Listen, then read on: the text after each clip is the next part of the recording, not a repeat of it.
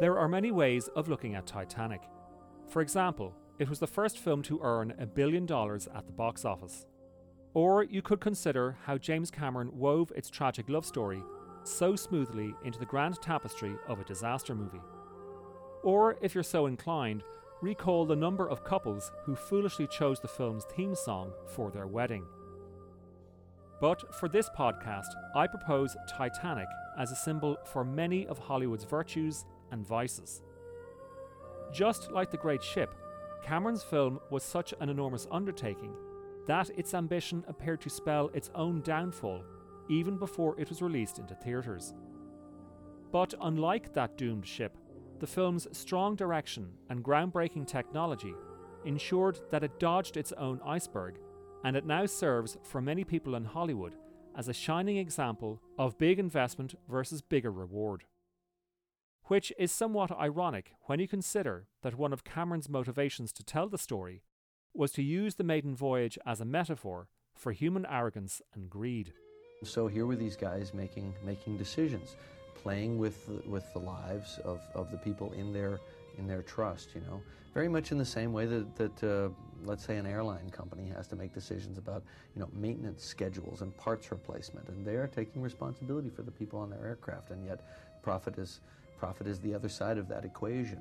You know, there's so much of that in our lives in a technological world where we put our lives in the care of other people.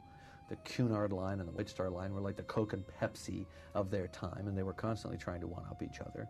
And it translated into dollars, it translated into bottom-line business, very much the sort of, you know, corporate motivations that we might have right now today in 97 and will continue to have endlessly as long as people are still people. Remember, when The Great Ship was launched, it was considered to be unsinkable. Likewise, James Cameron was coming off an unbroken string of hits. With the success of each film, Cameron's vision and ambition increased, and so did his budgets. When it was released, The Terminator 2: Judgment Day was the most expensive film Hollywood had ever made. Cameron's next picture, True Lies, then became Hollywood's first $100 million production. Now consider The Doomed Ship. At the end of the 19th century, the British shipping company White Star Line was the leading operator of transatlantic voyages. But their main rivals, Cunard, had in the early years of the 20th century begun to encroach upon White Star Line's dominance. Cunard and White Star Line began making bigger and ever more expensive ocean liners, and with the launch of the Lusitania and the Mauretania, it was Cunard who would seize the prized Blue Riband for the fastest Atlantic crossing. So, when White Star Line announced that they were going to make the world's biggest ever vessel, all eyes were on the seemingly unsinkable ship. Likewise, when Cameron announced his next project, budgeted at a then mind-boggling $200 million, many in Hollywood wondered if it could ever earn back its investment. I lived in a small town. It was 2,000 people in Canada. What finally attracted me to film in such a definitive way was it was the only place I could reconcile the need to tell stories and to work in a visual art medium. My father was completely unsupportive in any way, shape, or form, and was really sort of just sharpening his knives, waiting for me to fail so that he could say, aha, I was right, you should have gone into engineering. And it was always this sort of attitude of, well, you know, one of these days you'll get a real job, this film thing, you know, will pass as a fad. And so there was zero support there. And I actually think that it made me angry enough that I had to succeed. Even before the budget was finalised, Cameron's project was fraught with logistical difficulties. It was bad enough that the film's set, which needed a 90% scale replica of the doomed ship, would cost an estimated $15 million. The main problem was that there was no location big enough in the United States to house the set. 40 acres of Mexican land would have to be purchased, with tanks large enough to contain 17 million gallons of water. And then, an enormous hydraulic system would have to be built, onto which the entire model ship would be fitted, so that the luxury liner's final hours could be filmed and refilmed and filmed yet again until Cameron's exacting vision was satisfied. But rather than just recounting the events of the film's production, I wanted to look at how the film's near catastrophe and cyclopean success changed the way Hollywood approached its investment strategies. I said that the budget was $200 million, but studios are not always completely honest about such figures. So either way, whether Titanic came in at that price or even higher, it was at the time the most expensive picture ever made.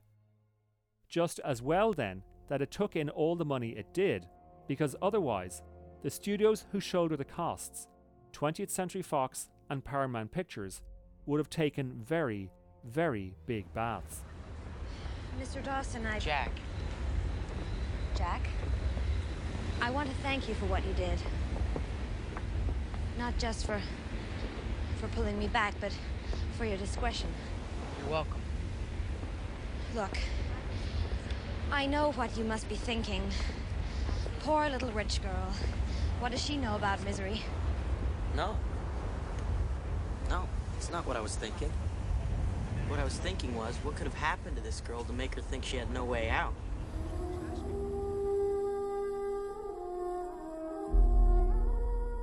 While there have always been expensive movies, each time a new barrier is breached, the financiers are always terrified that it might fail. I mean, during production, and indeed right up until they were released, David O. Selznick's Gone with the Wind, C.B. DeMille's The Ten Commandments, and William Wyler's Ben-Hur were considered fool's follies. But then, audiences come flocking, and the stress and brinkmanship is all but forgotten. Instead, the producer or the director is fated as a genius, a visionary, the only person who had the courage to not only withstand the enormous pressure, but to make real what no one else could. Which is precisely what happened when Cameron went to make his movie. Stories repeatedly leaked from the Titanic set about his tyrannical ways, the endless delays, and the enormous cost overruns. And when the film's initial release date was pushed back 6 months, cynics began circling like, well, sharks around a sinking ship. But miraculously, the ship didn't sink, and instead, Titanic sailed safely into port with over $1.2 billion in its cargo hold.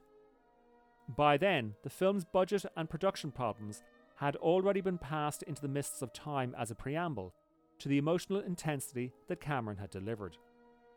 So, when Titanic won 11 Oscars, with Cameron himself bagging 3, and then declaring himself king of the world, no one at any of the studios doubted him. Rather than regarding Titanic as a movie that almost sank a studio, Hollywood viewed it as a new possible paradigm.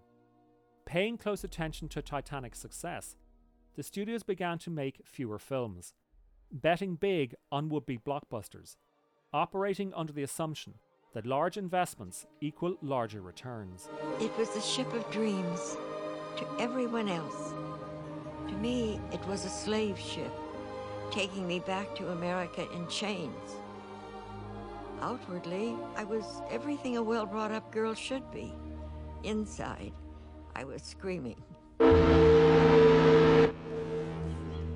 In 1997, when Titanic opened, 20th Century Fox released 12 feature films, and their budgets ranged from $19 million on the Jennifer Aniston rom-com Picture Perfect and $32 million on Home Alone: Lost in New York, to the $200 million Cameron spent on his film. Picture Perfect grossed in $44 million worldwide, which may appear to be a $25 million profit. But after the distribution and advertising costs, it's hard to accurately say how much it actually made. Home Alone made $350 worldwide, which makes it a very clear profit earner. But, to quote Sean Parker in The Social Network, $1 million isn't cool. You know what's cool? You? $1 billion. All of which should explain very clearly why studios now put so much money into the likes of not just Iron Man, Captain America and Thor, but then double and triple down with the likes of the Avengers. Similarly, we are soon to have Batman vs. Superman. These are $300 million investments, all but guaranteed to bring in close to $1 billion and more.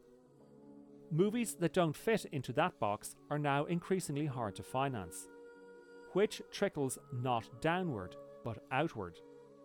Films outside that paradigm have to go to independent financing, but even those independent financiers have found that the studios have upped the stakes so much that almost everyone else is priced out of the game. Now, low-budget dramas are made by independents. Really?